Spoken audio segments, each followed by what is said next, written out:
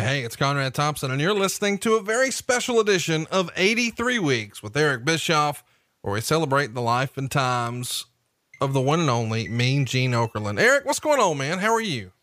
I'm great, Conrad. Just literally just pulled into the house here in Wyoming after a weekend, fast and furious one down in Houston, hanging with your boy, Bruce Pritchard. It was awesome. I'm glad you guys had fun, and I guess I should give everybody a heads up before we get going today that Eric and I are going to be coming to see you, St. Louis. Stay tuned to Twitter. We're going to have all the ticket details coming in the next week or so. The first place to find it is 83 Weeks on Twitter. So if you haven't already, go give us a follow there. We'll be back to our regularly scheduled programming next week. But we felt like an audible was necessary this week just to celebrate the life and times of Mean Gene Okerlund. I gotta say, man, this is news that obviously is inevitable. Eventually it's our time. But I just saw Mean Gene in November, and you know, he was of clear and sound mind, and you just never think when you see somebody, it's going to be the last time. When was the last time you saw Gene? It's interesting. Bruce and I were talking about that, this weekend. And the last time I saw Gene was, I think in August. I went to an event. Actually, Bruce was there as well. We were both there. Pat Patterson was there. Larry the Axe Heading was there. Baron Von-Ravsky, a lot of the old timers from around, the Midwest AWA era. But that was the last time I saw him. And I have to say, as sad as it is when a friend and a peer or someone, in my case, I grew up watching before I ever came to know him personally or professionally, you always hate to see people like Gene pass. But the one thing that I guess that I don't know, it makes me, I don't want to say better about it, but I guess it keeps me from being sad. Let's put it that way. Is that last time I saw Gene, he was having a blast. He was 75 years old, 76 years old, whatever he was. He was hurting. You could tell physically it was hard for him to get around. His hand, I went to shake his hand when I saw him, and his hand was swollen up very, very badly. I think as a complication of some of the kidney issues he had. And you could just tell that physically, he was probably very uncomfortable, to say the least, but he was having a blast. He loved being around wrestling fans. He really, really did. He loved entertaining them, whether it was just 2 or 3 people sitting at the end of the bar, or a room full of people, or a locker room full of people. He just loved to be around wrestling fans in the wrestling business. And I will say he was having a blast that last day I saw him. Well, let's start from the beginning. Obviously you grew up, as an AWA fan, and Mean Gene from my lifetime was all about the WWF, but realistically he cut his teeth in the AWA, not all that differently than you. Apparently, the situation was he was working in radio, and all of a sudden, one of their announcers was out. They asked Gene to stand in, and ta-da, he's in the wrestling business. Does that sound a little familiar to you? It's so bizarre. I read, there was an article, when Gene passed last week, there was a lot of, new information and, past articles that were floating around on social media. And I came across a story that was written a while back in the Minneapolis Star and Tribune about Gene and how he got started in wrestling. And it's, I don't know if you read the same thing I did, but it's almost verbatim, what she stated. He was working over at WTCN Channel 11, where Vern used to tape a show in the studio there. And it sounds like kind of a similar situation. Gene just happened to have a tie. I'm sure Vern, I know Vern, or I knew Vern pretty well. Vern would have immediately jumped all over Gene just because of his voice. Vern really loved announcers with that deep, rich, powerful kind of baritone, authoritative type of voice that Gene had.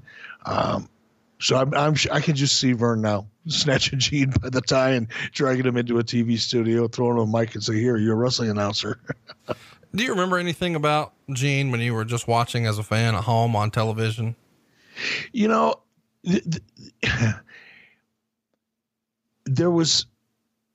a lot of things I remember, but I tried to recall last week when the news hit.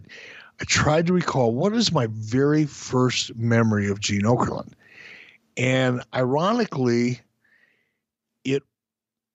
it was a scene where they had been building up Hulk Hogan. it was like this big mystery, coming to town, and that happened when big names would come into the territory either for the first time or maybe like an Andre the Giant. They only came around once a year, once every 2 years, whatever it was. And they would always make a big deal out of this next big attraction coming into the AWA. Well, there was a period of a couple weeks or a month, I guess, where there was all this buildup about this, phenom that was coming to the AWA. And not a lot of information, kind of kept it a secret, kept everybody talking, wondering who it was. And the shot was single camera, right? Gene Okerlund standing there with a stick in front of the AWA logo. And then enter, this giant bicep from behind enters the screen, covers Gene's face. You can't even really see Gene. You can just hear him. And all the camera sees is this arm, flexed in a bicep curl. And the camera see in the back of the arm is the figure is moving closer and closer and closer to Gene, and the camera pulls back wide, and it reveals that it's Hulk Hogan. And ironically, that's my first memory of Gene. Wow. I know I'd seen a lot of them before, but that's like the one moment that I remember being the first. Yeah, it's cool that it involved Hulk Hogan, because I think so many people really closely associate Gene Okerlund with either Hulk Hogan or Ric Flair. Is that the same for you? That's sort of the two that you think about when you think of Gene? Definitely, and I have to say, Hulk first, because again, I didn't really know who Ric Flair was till I got to WCW. So for me, when I was impressionable and, was at the peak of my wrestling fandom, I guess, in my early teens or mid-teens, Hulk Hogan was the one that I remembered with Gene. And those two were they were synonymous. You almost can't imagine one without the other. It's fun to talk about, when you said when I was at the height of my fandom and at my most impressionable, because that is sort of what, I think that's the reason people are listening to this show right now, because so many of our listeners, when you were running WCW, that's what it was. So it's fun to hear what that was for you.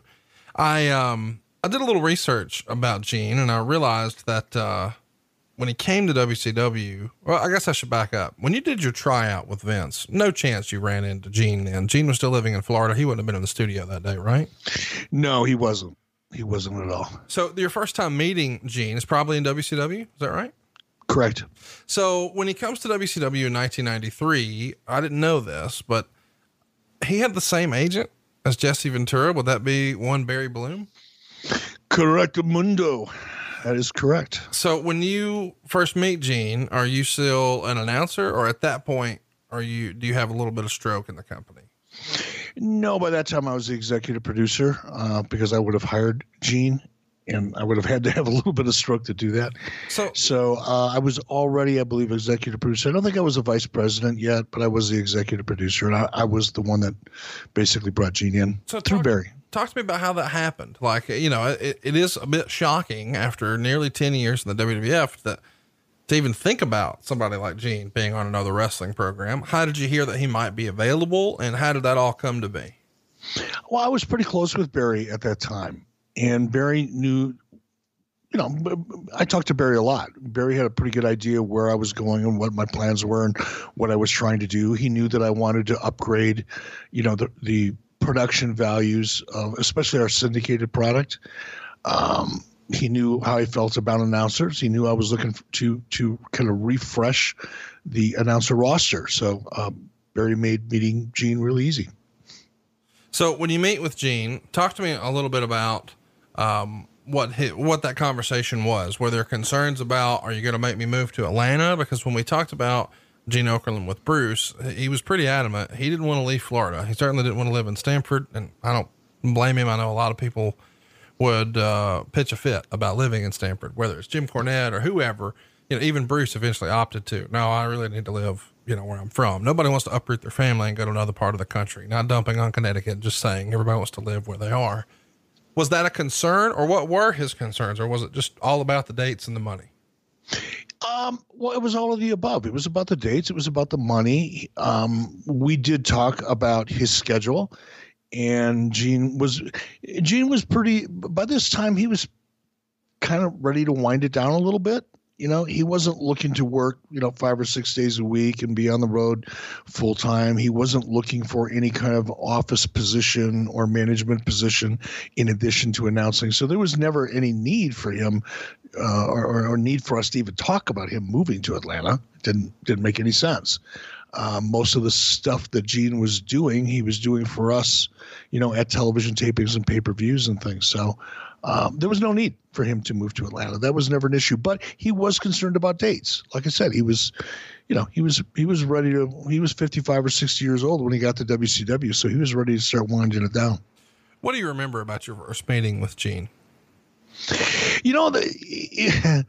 Because we had so many mutual friends and mutual history and a unique relationship with Vern, Gene was pretty close with Vern.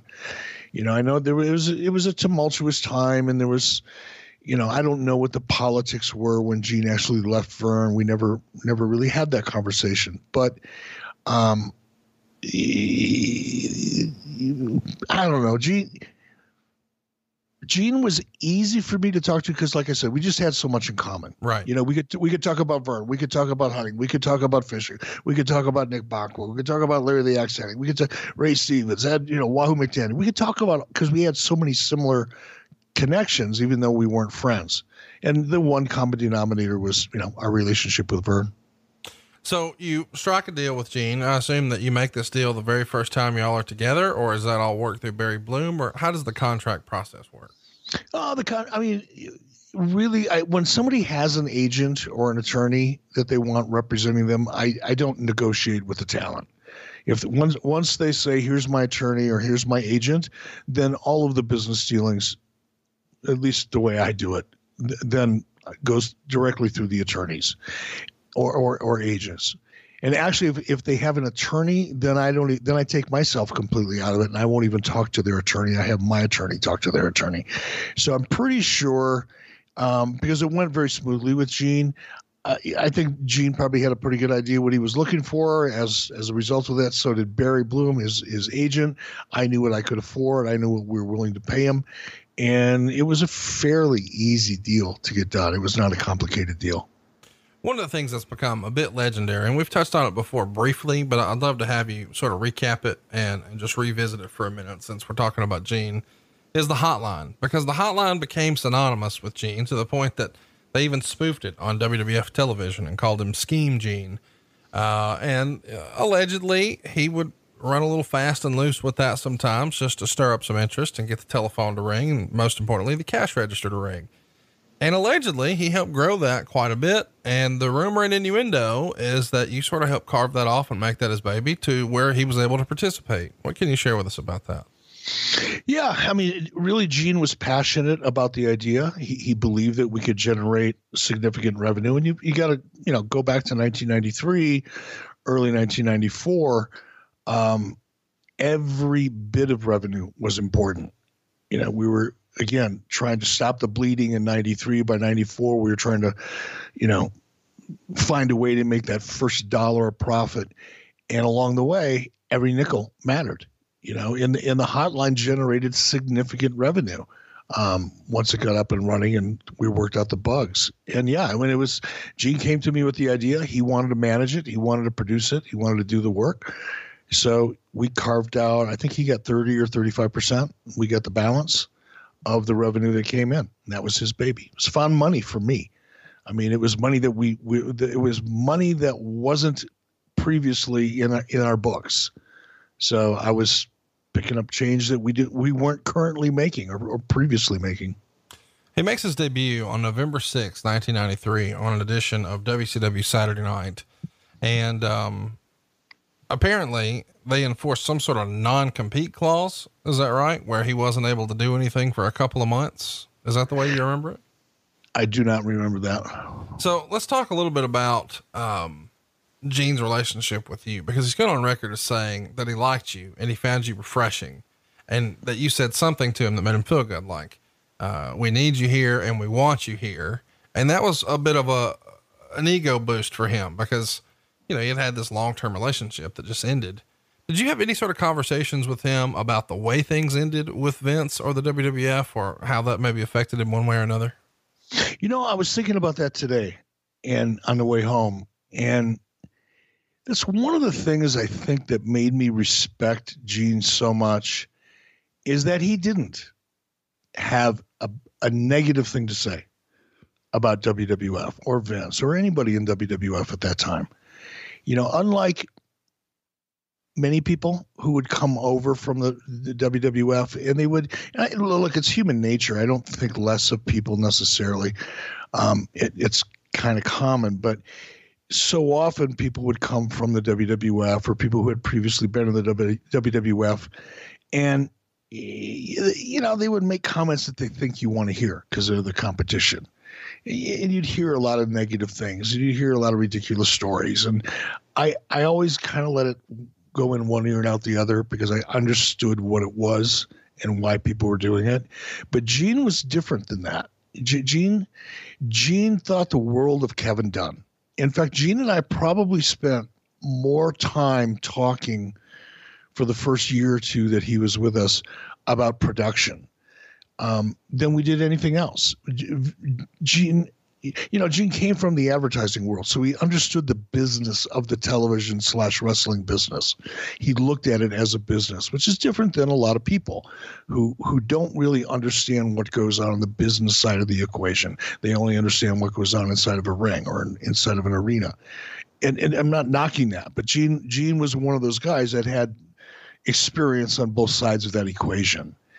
But what Gene was he was almost obnoxious about it. He was relentless in a good way, was the production values.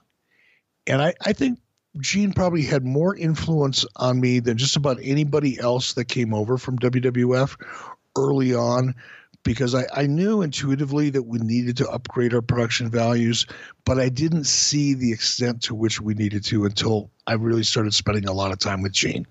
And he would point out a lot of little details. And we talk about ways to make shots look better and ways to make arenas look better. And, Gene had an amazing eye for little details. And that's really what television is. It's the sum of a lot of little details. And he really was impressed with Kevin Dunn and everybody at WWF and didn't have a bad word to say about anybody. When he debuts with two other former WWF talents, Tony Schiavone, who was up there for a whole year, and of course, Jesse Ventura really made a name for himself doing commentary there in the WWF. And now they're both here being stickmen for WCW. And Jesse announces that he's got a bit of a surprise for Tony, and it's going to be a reunion. And he introduces Gene, and they're at center stage, and it's a huge pop for Gene. Were you surprised at how well Gene was received as not really an in-ring talent, but someone that was really our TV dad for a lot of us? I know I wasn't surprised at all. I would have been surprised if it would have been any other way. And Gene, it's a really interesting thing about Gene is, the WCW audience back then, 93, 94, it was still very much a former NWA kind of audience. Right. They grew up watching wrestling on TBS, and Gene was an outsider. Gene didn't come from the NWA. He didn't come through, the South at all. He was a WWF guy in most everybody's mind. And you would think coming into WCW, that would get kind of an adverse reaction, but it didn't. Quite the opposite, because Gene was so likable. I mean, he was like Switzerland. He's the one guy that could be up there. He could be the face of WWF, come down to WCW, walk into center stage and get a big pop because he was, everybody loved him. Yeah. And that was true in real life too. I mean, not just on television. One of the things I've always been fascinated by is the way you guys built the Starrcade 1993 saga, because originally the plan, we've talked about this before, it was supposed to be Sid versus Vader. The whole stabbing thing happens with Arn. It's in Charlotte, so you call an audible, and instead you build the story about the aging former world champion in the twilight of his career up against this unstoppable beast of a champion who hasn't been beaten, hasn't even really looked vulnerable. He's dominated everybody. And you're showing highlights of him, breaking Joe Thurman's back and just destroying people. And meanwhile, you're telling this sob story of sorts where it's like, can this old man possibly do it? And you even get footage of Gene, interviewing and visiting with Rick as he kisses his family goodbye. And then they jump in the limo and they're talking about how his family's worried and how Rick's worried. Really, really great stuff. And a lot of people in wrestling still point to that today and say, man, that was some of the best storytelling ever. And they really hang their hat on the fact that it wasn't, for lack of a better word, overproduced. Looking for a great Mother's Day or Father's Day gift idea? I was, and I found it at Paint Your Life. With Paint Your Life, you'll get a hand-painted portrait created to fit almost any budget, and it's a great gift idea for your mother, your father, or both. You see, Paint Your Life transforms your photos into a one-of-a-kind, beautiful hand-painted portrait created by professional artists. You upload anything you can imagine. You can even combine photos. You'll pick the artist, the medium. You can even customize the frame. And you can receive your painting in as little as 2 weeks. You can give the most meaningful gift you've ever given at paintyourlife.com. And there's no risk. If you don't love the final painting, your money's refunded, guaranteed. And right now is a limited time offer. Get 20% off your painting. That's right, 20% off and free shipping. To get this special offer, just text the word weeks to 87204.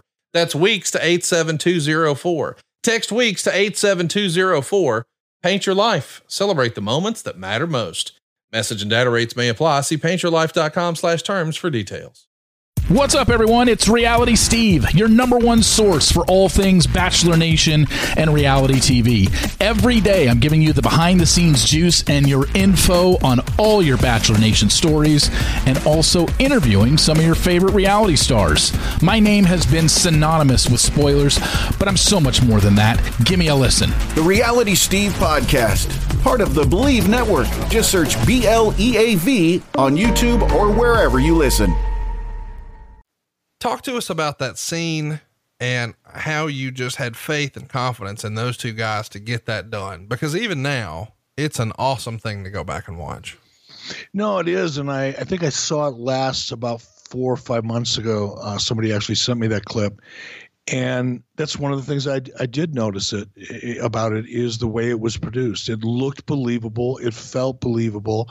And we've talked about this before. Anytime, in my experience, but I think anybody that's ever worked with Rick probably feels the same. In my experience working with Rick, the closer you can get to his core, his emotional core, something that he's sensitive about, the better he is. And, you know, Rick, even in 93 and 94, he wasn't worried about his age, but, he was getting older. When you're in the business, when you're in a business that is populated primarily with 20-year-olds and 30-year-olds, by the time you're knocking on 45, 48 years old, you're starting to be pretty self-aware. Right. And Rick was like that. And it was so believable to Rick. And again, because it was his home and it was in Charlotte and you surround him with his family. I mean, you know Rick better than I do at this point, but working with him professionally, like I said, if you could get somewhere close to his emotional core, you don't have to script him. You don't really have to point him in too many different directions. Rick would know what the story is. He knows what his role in that story is. And Gene was exactly the same way. Gene, that's the other thing. I talked about this on Patreon, and I don't mean to go all over the place, but I'm going to anyway.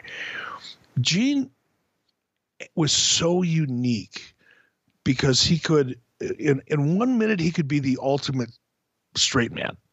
He could set you up to be as funny as you could possibly be, and he was so great at being a straight man. He was also a clown. He was a comedian.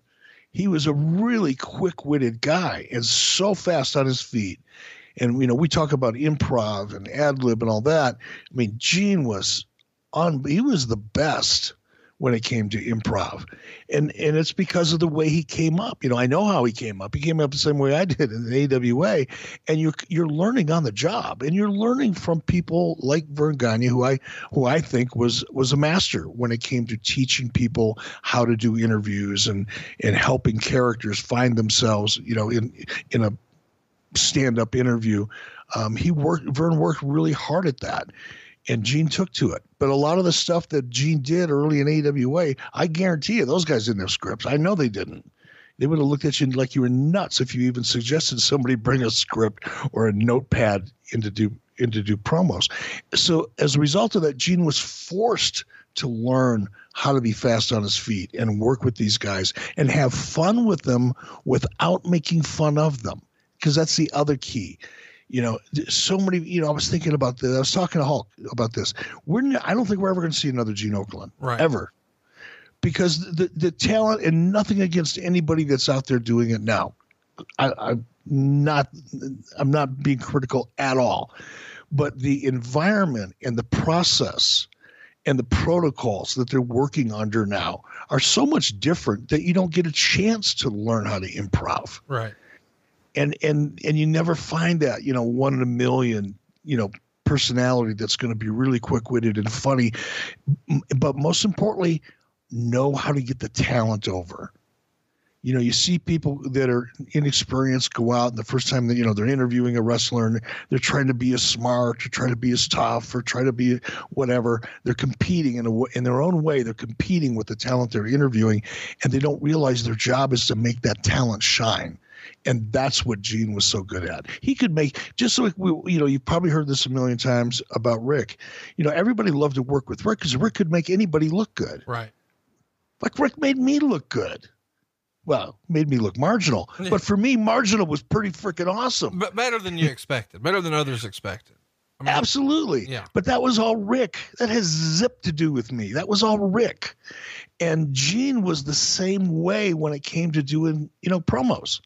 Gene could make an average guy look good, a good guy look great, and a great guy look phenomenal.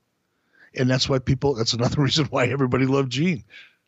So you mentioned him a minute ago, Hulk Hogan, obviously the name that most people probably, put them together. I mean, it's peanut butter and jelly, not all, but most of the video clips that I saw in the last few days, sort of celebrating Gene, involved Hulk Hogan one way or another. When you talked to Hulk about Gene this week, what did he have to say? I think when the news hit him, it hit him pretty hard. He had just gotten back from Miami, and Jennifer were down there for New Year's Eve, and he had just gotten back and was up late, got home late, and early in the morning is when he got the phone call. And it hit him pretty hard. I know I tried to reach him in the morning, and I couldn't get a hold of him till later on that afternoon or early evening East Coast time. And by the time I got him, I could tell he was pretty sad, but he and I, we talked about it, and we both kind of came to the same conclusion. The guy just loved life. Right. And he lived it really, really hard and well. And it's hard to feel too bad about a guy that's lived his entire life and was surrounded with friends and loved to go out there. He loved going up to WWE. He loved going up to Stanford and seeing Kevin Dunn and Chris Chambers and some of the boys in production, that he's known for so long. He just loved it. And the fact that he loved life so much and he was happy right up until the very end. Now, I don't know what his personal life was like at home. I only saw him when, we were at events, but man, talk about a guy filled with joy. That was Gene. And I think, that's what Terry and I both talked about is, can't feel too bad about it. Guy lived a great life. The other guy, of course, that everybody has clips of this week with Gene is Ric Flair. And I think most people remember him with Rick because of the way Rick would start interviews whenever Gene was holding the stick for him. Mean, by God, Gene, woo, or some variation. But in the typical over the top nature boy delivery, how much fun did these two guys have working together? It's funny when it came time for Rick and Gene to shoot something, usually there was people standing around, some of the talent standing around, or their production people that weren't really busy at a particular moment. And it would draw a crowd because it was entertaining as hell. And they had so much fun that everybody else had fun watching it. And I think that's, again, one of the things that translates to the home viewer. When you can have that much fun at your job and performing and still getting business done, chances are the audience is going to dig it. So yeah, they had a blast. We all did watching it. One of the things that Rick has talked a lot about, even back on our podcast together, Woo Nation and the Ric Flair Show, we had the honor of having Mean Gene as our guest, not once, but 2 times. And they often talked about the fun they had after the show at the bar with what Gene called a couple of clear ones. Any good, after the show drinking stories with Gene you can share? I'd hang out with Gene pretty regularly, after Nitro, for 20 minutes or so, not all evening, because Gene was a social butterfly. Sure. He just loved socializing at the bar. And so I never really hung out and drank hard with Gene or Bobby or anything like that. The only thing, that comes to my mind, and it just makes me chuckle, is Gene was such a flirt. I mean, and he had game. Gene Okerlund had game. No matter where we were, what town, however big or small, after Nitro, everybody get together at the TV hotel and head down to the bar most often. And Gene would always have 3 or 4 young ladies just totally captivated, laughing away and giggling away. And he totally would charm them. And it never failed. I mean, I think Mean Gene Okerlund probably attracted more women after Nitro than probably any of the talent combined. And to be clear, because I've seen Gene in action on some of this, he was just, as he said, keeping the skills sharp. He wasn't trying to close the deal. He's just wanting to make sure a salesman can still sell. And yeah, absolutely. And he was good at it. Absolutely he was. So talk to us about Bobby Heenan. You mentioned Bobby there, and I think a lot of people, when they think about Mean Gene, they can't help but think about Bobby Heenan. Bobby comes in not too terribly long after Gene. He makes his debut on January 27th, 1994. It's a Clash of the Champions. And very fittingly, the show opened with Gene welcoming us to the show. And then in his earpiece, he gets told something and introduces Bobby the Brain. They had such a great time in the WWF, and now they're here in WCW. That had to be something Gene was looking forward to. He was. He obviously thought the world of Bobby, and who didn't or who wouldn't. But yeah, he was very excited to get back together with Bobby again. They just had such natural chemistry. And and I know you've been around Gene. I don't know if you've ever had the opportunity to see Bobby before he got real sick, or hang around Bobby before he got real sick. But when Bobby was at the top of his game and Gene was as well, those two together, I swear to God, they could have had a show in Las Vegas, 7 nights a week if they wanted to. They were just so funny together. I get asked all the time, because I have at this point too many damn podcasts, but I get asked all the time, hey, if there was one dream podcast, who would it be? And it's always either Bobby Heenan or Dusty Rhodes. But can you imagine a Bobby Heenan Mean Gene podcast, what that might be like? The stories, especially with Bobby, if podcasts would have been around, when Bobby was available and interested in doing them, the stories that you could have heard from him. I mean, just this weekend, I was around Tito Santana and, the Demolition, Axe and Smash, and Bob Orton, and a bunch of older guys. And you sit around and you talk and you hear these stories, but you listen to a guy like, Bobby Heenan and the stories he could have told. It would have been amazing.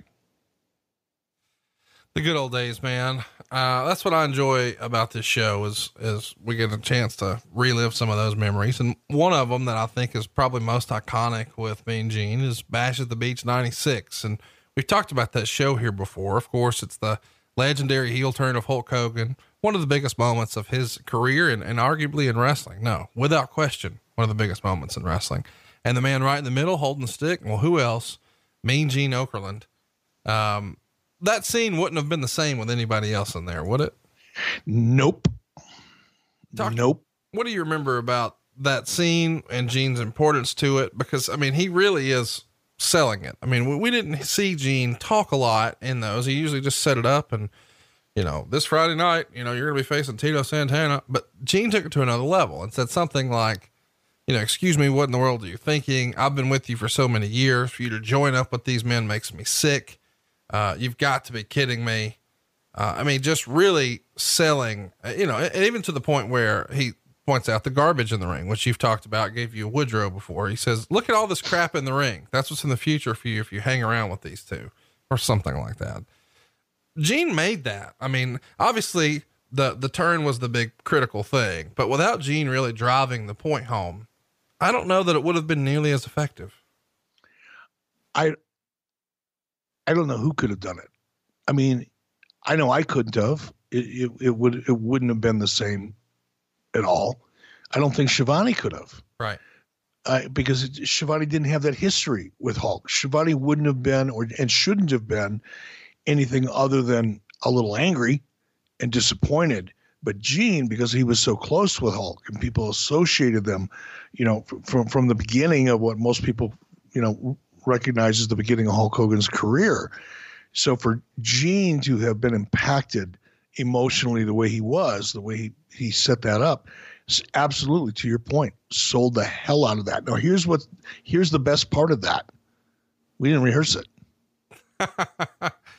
Man, that's just the magic of Mean Gene, is it not? Just right off the top of the head. He knew his business. Right. You didn't have to tell him. Sometimes I listen to myself. I'll listen to the show back and I get mad at myself because sometimes I don't articulate what I'm really trying to say as well as I wish I could, or I do. But with Gene, that was the magic. The magic is putting people in a situation and getting a real reaction out of them, as real as possible. We all know what we're doing here for a living, but to figure out a way around that and to get natural, real reactions that people at home feel. That's the magic. And yeah. Gene was so good at that. He was so good at it. He just had a great instinct for it. Let's talk a little bit about a few months later, because I think this sort of gets lost in the shuffle. In like September of 96, so not too terribly long after the Hogan turn, his contract expires and he's off TV for a while. And Meltzer would even write that he said goodbye to a lot of people in the office early that week. And by Thursday, a memo was circulated to all WCW employees that Okerlund was no longer with the company. But he's not gone too terribly long. Eventually, he works out another deal and manages to come back, but not before he at least has a conversation with Vince McMahon. What's the thinking after, he's done such a great job that we're not going to renew your contract at the end of 96? It was just a negotiation. Sometimes they're easy, sometimes they're hard. By that time, 96, everybody started smelling blood. Sure. Everybody wanted to get rich. Everybody felt that they deserved more. And there was a big, run, on WCW because everybody knew we were rocking. Gene was no different. He's not gone too terribly long. He winds up coming back on November 11th. And according to Meltzer, the rumor and innuendo is that he was offered a pretty good contract to only work 5 dates a month, which would be the Nitros and one pay-per-view, and doesn't have any office or hotline duties at that point. Is that the way you remember it? Well, he never had any office duties. So yeah, if we would have phased the hotline out, then yeah, we would have. Sounds right. I mean, that was our schedule. We had 4 TVs and a pay-per-view. That's all we needed Gene for. So that sounds right. Let's talk about some not so awesome stuff. Some of this you were here for, some of it you weren't.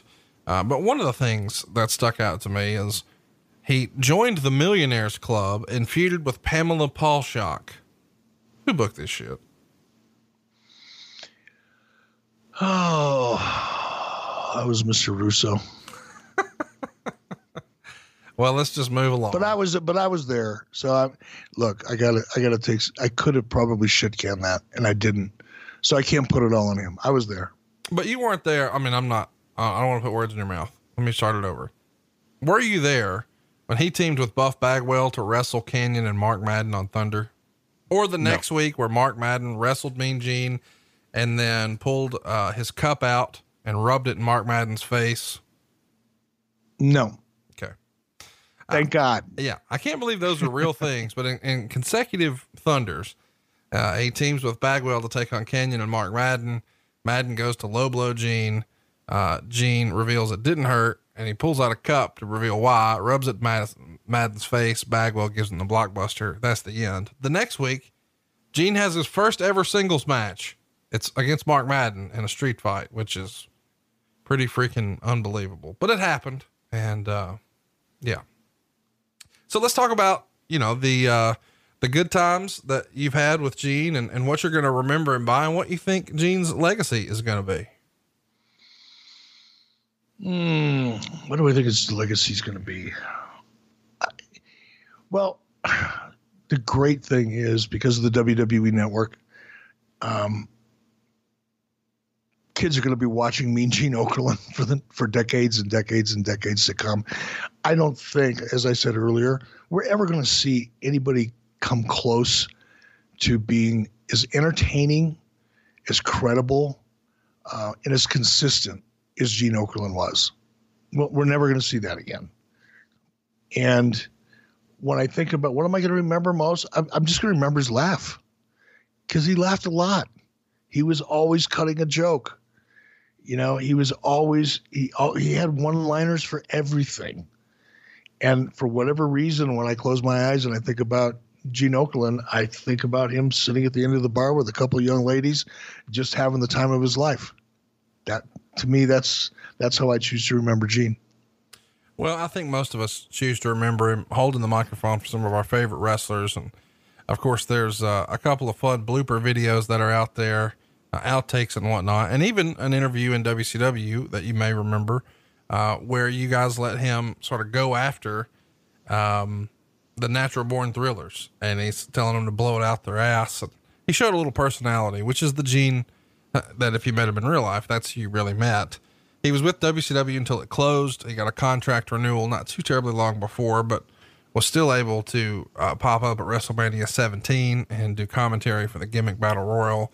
And then, of course, he worked on and off with the WWE for hosting their Confidential and lots of 24/7 things and on-demand classics, and popped up for some skits here and there. But he was almost like an ambassador, or like the elder statesman of the WWE, was he not? He was, and it's funny when you think about, people talk about branding and, how to get your brand across and all that branding means to everybody. But Gene Okerlund, I think, was in many ways the face of WWF. Before Vince McMahon kind of acknowledged that he owned the company, and, while he was still an announcer, and nobody really knew what his real role within WWF was. There was one guy that, when you thought of WWF, other than the talent, Hulk Hogan or, Ric Flair or Ultimate Warrior, whoever you thought of as a talent, but the one consistent, face and voice that you heard so much from, was Gene Okerlund. So I think in many ways, he was the unofficial brand ambassador for WWF. Without question. Let's run through some questions that we've gotten on Twitter. Lots of people have wanted to know stories from you about Mean Gene. Do you know of anybody that he ever had an issue with backstage? I know Bruce Pritchard said that he didn't really get along with the Ultimate Warrior. On the WCW side of things, do you remember Mean Gene ever having a particular issue with anybody one way or another? Because I've never heard not one soul say anything bad about Gene. No, I don't recall him ever having, now listen, Gene could have a temper. Gene was a little bit of a perfectionist. He was patient.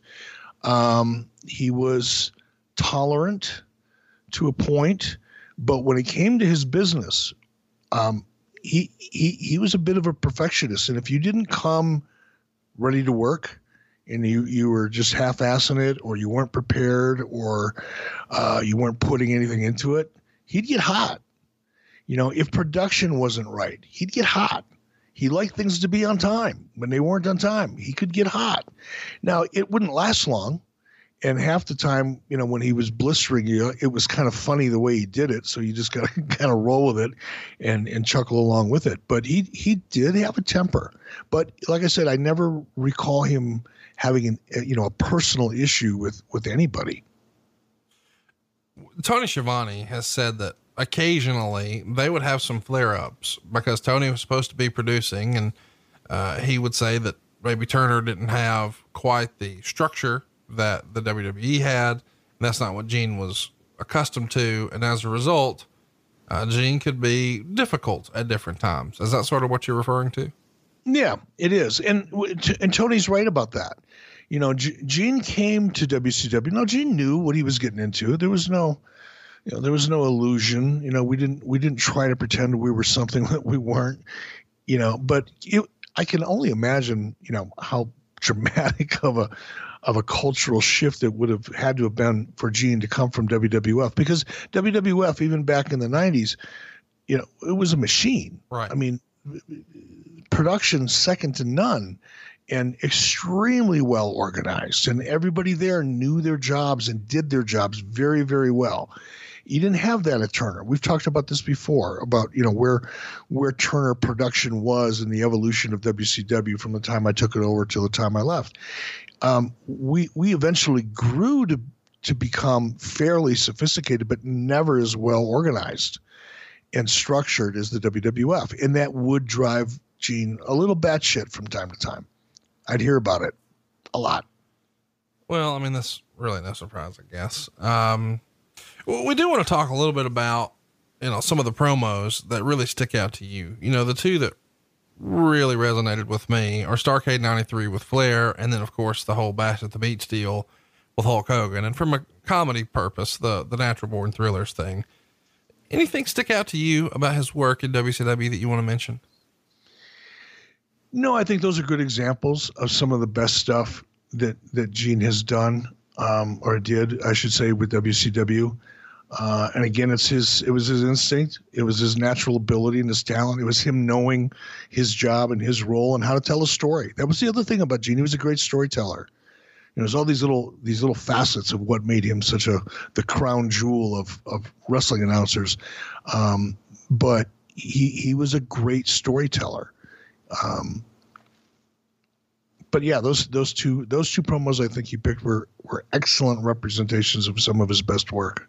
The one that I get the kick out of, because I have seen a lot of them, and it didn't happen in WCW, and there were a lot of them in WWF too. I mean, if you're going to do like a best of Mean Gene Okerlund, I'm sure somebody's going to do it eventually.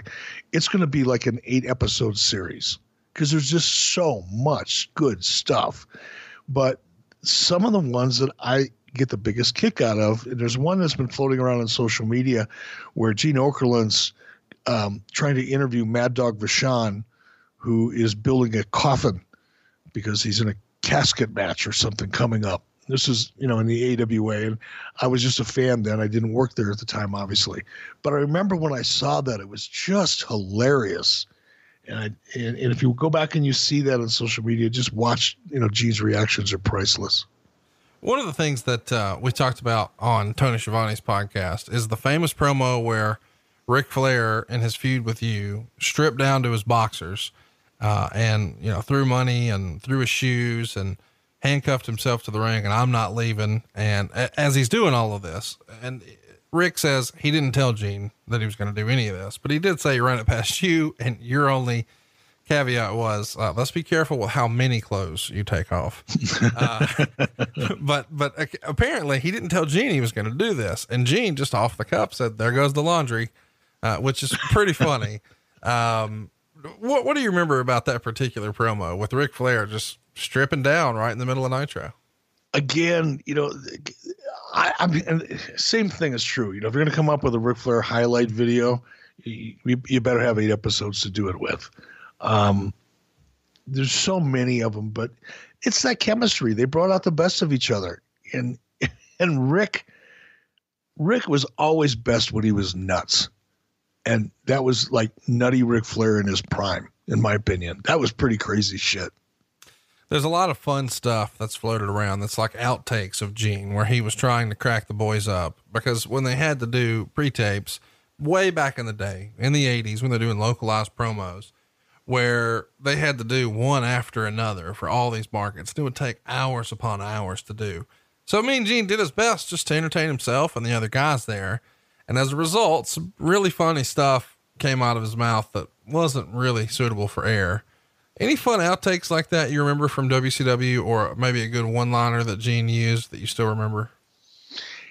No, oh God, there was just so many of them. There's so many one-liners. Not one of them stands out, to be honest with you. I couldn't pick one.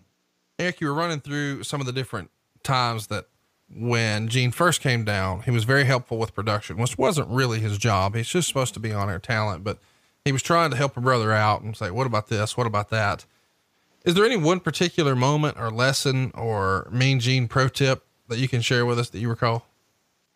Not so much in in terms of a tip or a nugget of knowledge.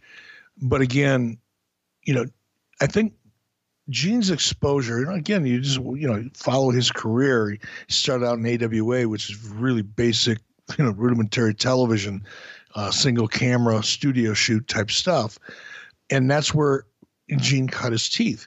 And then he goes up to WWF, and they are a very, very sophisticated, even were then, very sophisticated production company. And Gene learned a lot. Gene was a sponge. When he went to work, he not only became really good friends with Kevin Dunn, he studied the product. And by the time he got to WCW, he probably knew more about production and the changes that we needed to make than probably anybody in WCW at that time. Yeah. I mean, that's not a surprise, I guess, if you hung out as long as he did, in the studio with the WWF. Do you remember anything about Gene's son that played hockey? Because a lot of people have popped up this week with little details about his son playing in the NHL, or even the fact that Mean Gene had an album back in the day. I didn't know that Gene was a crooner before he passed away. Did he rap? Did he do a rap song? No. Well, he may have for you. You may have made him do some sort of rap. No, I wouldn't have made him do that. Well, but he did have, like, when he was a young man, an album that he released, and you can actually listen to some of it on some different streaming services, and it's even on YouTube. And I didn't even know that, but it's really weird because, you and I have made jokes about the fact there are certain people in wrestling who've looked the same age forever. Like, for instance, J.J. Dillon has looked 40 for 50 years, and Arn Anderson has looked 40 since he was born. Well, for whatever reason, Gene Okerlund has looked roughly the same age forever. So to see a young Gene on the cover of an album really blew me away. But those are two little nuggets that I didn't know before Gene passed away, about his son in the NHL, and then him as a bit of a singer. Did you ever get to see or hear about the good old days, either in hockey or singing? I did not, and I'm going to have to get a listen to that record. The old clear ones, the way Gene would describe his drinks, and Bruce would say it was a martini with 30 olives. I think Corey Graves said it was vodka, soda, splash of cranberry, something like that. Do you remember in Okerlund, or what Mean Gene's drink of choice was when you guys were hanging? I would go with Corey on that one. I do recall vodka, soda, splash of cranberry. The good old days, man. Hey, I got one for you. Do you know who gave Mean Gene the nickname Mean Gene? I believe it was Jesse Ventura, but I could be wrong. I thought I could stump you on something. Yeah. What's up with you? I think the story was they're doing a promo, and Jesse Ventura says he's been hanging out with Tom Petty and the Heartbreakers.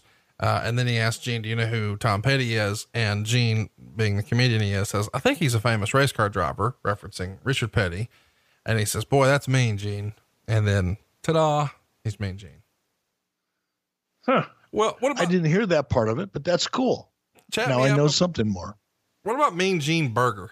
We've had lots of people who want to know about the Mean Gene Burger. You ever rock a Mean Gene Burger? I did.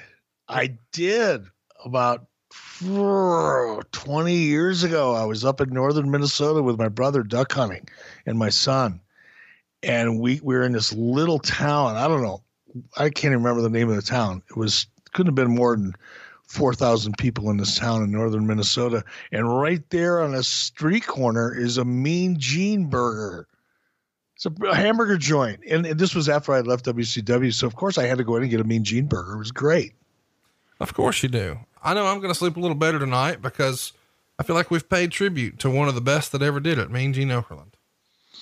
The best there is, the best. Oh no, that was Bret Hart's. Better not take that one. He'll be whining about it. No, I agree with you.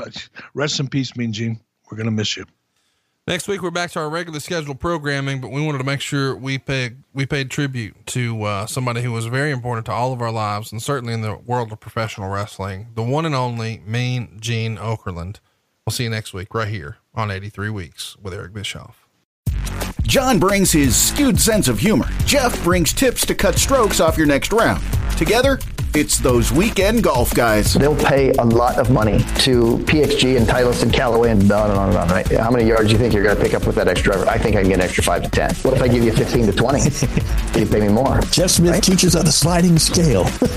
Those Weekend Golf Guys, the podcast, part of the Believe Network. Just search BLEAV on YouTube or wherever you listen.